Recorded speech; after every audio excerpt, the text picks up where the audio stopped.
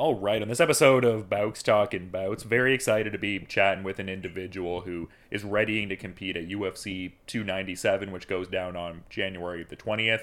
And a lot of questions are going to be answered, a lot of finality, a lot of closure, all those good words. Ramon Taveras and Serhiy Sidey linking up for the rematch, and always good having Serhiy on the show. How are you doing there, man? Yeah, buddy, I'm great. Training hard, staying focused and just getting ready for the big date. I'm just excited to fight in front of my hometown. Yeah, and I mean, how long has this been something that's like definitively been on your mind? Like, it seems like something that you've wanted to have manifest into reality for, I mean, presumably, like, since you got into MMA. So, like, what does this moment feel like, just the lead up into it? Yeah, it's crazy, man. I'm not even kidding. I remember like driving into Toronto, like listening to Drake like 5-6 years ago, and like looking at the arena. I think like I don't know if it was called like it was a different name. I think it was like Rogers Arena or something. I think, but regardless, like I'd look into that arena and I'd be like, yo, one day I'm gonna fight here. And I'd just like be bumping some Drake, and just like again like this big like little kid, big dreams, like always had a weird feeling that I was gonna get there. Don't know how, didn't know when, but like I just had this like weird confidence that I was gonna get there, and I just stayed true to the process. And it's time to do it now, and I'm super excited. Yeah, I was gonna say, like, it seems like that's been a building in particular that you've been fixated on, and you were kind of like touching on it a bit there. Like, and it seems like that's a common sentiment among a lot of people on this card, which I just love seeing. Like, I think I'd also read an interview with Mike Malott that also featured you, where it was like discussing that very topic. So, I mean, just an incredible sort of thing there, man, for sure. Yeah, it's gonna be a dream come true, man. I cannot wait to feel the energy in the arena. I feel like it's gonna fuel me so much, and like really, like this is gonna be my breakthrough performance in the UFC to show who I am, and that I'm about it, and I'm looking for the big fight. Yeah, and as I kind of alluded to in the intro, like, bit of a story to your fight. I mean, there's ultimately always a certain narrative to every fight at the end of the day, but just with like the line through element of, the first fight kind of ending the way that it did. And I thought it was cool seeing you in like the post-fight interview, because you're kind of just like, hey, yeah, at the end of the day, I did my job and got the win. It was, at the ref's discretion that the stoppage happened. But is there also a certain sense with this rematch of kind of, I guess, establishing that certain finality to maybe some people out there who are still like looking at the nature of the stoppage as maybe premature? Or like, how do you, I guess, look at that facet of the rematch, I guess? Yeah, no, 100%. Like at the end of the day, like when I got in the back room and stuff, like I was a little bit pissed off because like I knew I was gonna finish this guy, and like again, like Ramon keeps saying that, oh, the ref took this moment away from me. It's like, nah, the ref took my moment away from me. Like I was gonna finish you. I was gonna make it spectacular, and unfortunately, the ref jumped in a little early. I knew where that fight was going. I was the guy on top of Ramon. I saw where that fight was going to go. Depending, even if he got up, I was going to finish him again, drop him again, submit him on the way up. There were so many potentials, but I'm happy for this dream match, because it's just gonna all that little bit of doubt like that other people have. I'm going to be able to kind of shut them up about it, and make my statement. I'm very confident about this fight. I know that Ramon's a dangerous opponent, but I just think I'm better everywhere. Yeah, I mean, that's an interesting tendril of it as well, because like from my layman perspective, it seemed like the finish in the first fight came as smoothly as one could have wanted it to. So, I mean, it's an interesting mindset, because you're still very much looking at him as like a multifaceted, dangerous opponent, and I guess not resting on any laurels from the first fight. So, I mean, how much, I guess, like mental work is there? I mean, sorry, yeah, go ahead. Yeah, I was just gonna say, yeah, that's exactly it, man. Like, I completely erased the last fight out of my memory, man. This is a brand new opponent, a brand new danger. Like, just because I won the last match doesn't mean I have any advantage on this one. I'm treating it like a brand new opponent. I believe that he'll make a good some adjustments. He'll come back stronger, and I will come back stronger too, man. Like, I'm way better than the guy who just fought in September. So, like, that's exactly my mindset about it, man. Like, I'm hungry. I'm ready to just make a statement here, and I'm not like relying on that last victory as anything, man. That's thrown out in the past. Right now, I'm in the present, and it's a different opportunity now. I was going to say, it's similar to that mentality you were touching on when we spoke before the Ali Wazook rematch, like the idea of doing it more violently. Like, I imagine that's the idea here. 100%, man. I've had two rematches in my professional career. Both times, I finished the guy quicker in the second time around, man, and more violently, both times. So it's like, that's just the mindset I have. But again, I truly believe it's because I don't take these guys lightly, man. Like, I think the second I start taking people lightly, man, that's going to be a problem for me. But I'm never going to be like that. I treat these guys like the most dangerous individuals possible, and it makes me super prepared and, makes me ready for the moment. Yeah, and it seemed like part of that preparedness for the first fight was like pretty centric on getting a lot of good southpaw kind of work. Is that still the case in this rematch? I would imagine so. Yes, sir. Yes, sir. Added a few new bodies. I have a pro boxer that's a southpaw that I've been working with. It's close to Ramon's height. And then, we got a decent amount of good southpaws that I've been working with. I have a main training partner, Brad Barrick. This guy's literally such a beauty. Like, his last two camps, he pretty much is a southpaw fighter now because he's just helping me out so much. Everything he's doing is in southpaw for me, like all our drilling, all our wrestling, everything. And that's been such a crazy help for me, man. And, I'm just so grateful that I have such a good team around me, man. Like, everybody cares about me and cares about our team growing. And, I'm getting, like, the best work in right now, which is awesome. I mean, that sounds great. I mean, I imagine it's uplifting for both parties. Like you said, I mean, your sparring partner is like more taking on that profile of almost being a southpaw fighter now. And I mean, you hear that so much in training where it's like you're only as good as like your worst side. I mean, I usually hear that in like a jiu-jitsu context, but perhaps could also be applied to like a striking stance kind of idea. 100%, yeah. Yeah, no, you love to see it, and it just seems like this event represents something on like a broader level for Canada too, just having seen like that Dave Shaw like media scrum where he was talking about like ramping up the schedule of events in Canada. Like, does it almost feel like you're really part of this big broader thing? It would feel like 2024 stands to be like a pretty strong year for Canadian mixed martial arts, and this really seems like it's kicking it off. Yeah, that was I was like shocked that I got invited into that, but being around Mike Malott, Charles Jourdain, Andrew Benoit, that guy, like, these guys like are all sick fighters.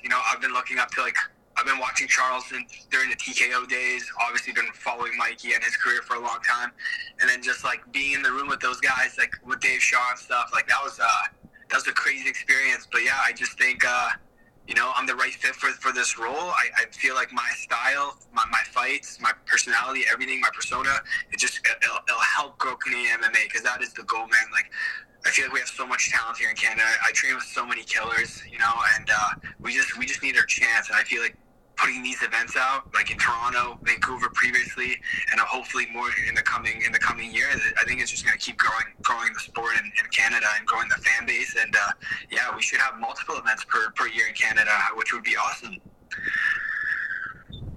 Yeah, and just incredible stuff in a lot of ways. Like, we were talking about the importance of this fight and the local connection and just like that confidence that you always had for some reason that a lot of this would pan out. I mean, also very cool that you were in the crowd at one point in Scotiabank Arena with a UFC event being in Toronto, December 2018. Like, did that confidence always exist in you even prior to that? Did that night serve to embolden that confidence even more? I'm curious to get some insights there. Yeah, brother, that night definitely boosted it for sure. It was like, okay, this is the legit arena. I'm here. These are the crowd. I felt the atmosphere. But yeah, I always had that confidence, man. I don't know if it's like, I don't know if I'm just like dumb and I'm just like, I'm going to figure out a way to make this happen. But like, I just always had this confidence, man. Like, even when nothing was in my favor, man, like, I just knew it was going to happen. Like, even when I was like 17, 18 years old, just training, as an amateur, like, I just knew it was going to happen. And like, I just trusted my gut and just stuck with it, man. And I just stuck with it. I love the sport. I love growing. And I fall more in love with the sport every single year.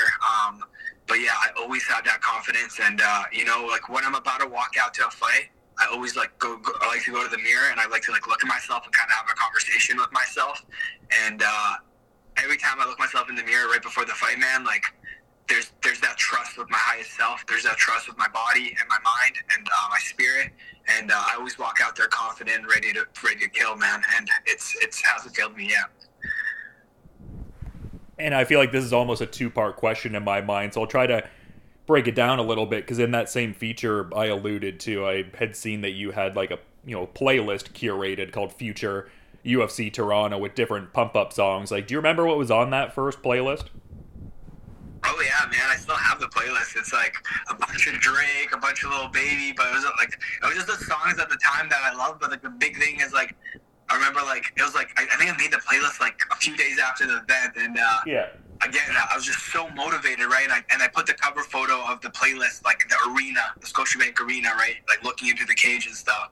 I think the picture was maybe when Max or Brian was walking out for the main event. And I had that playlist with just like a bunch of Toronto rappers. And it was cool, man. But I'm pretty sure I wrote it like, I don't remember the year, but like, I mean, I got it, like, I'm in the UFC now. It's 2023. I'm going to make my debut in 2024. But I think I had it like, I'll be in the UFC by 2021 or something like that. And then obviously like, with COVID and all that time, it didn't plan out that way, but it's really, really cool how it ended up happening.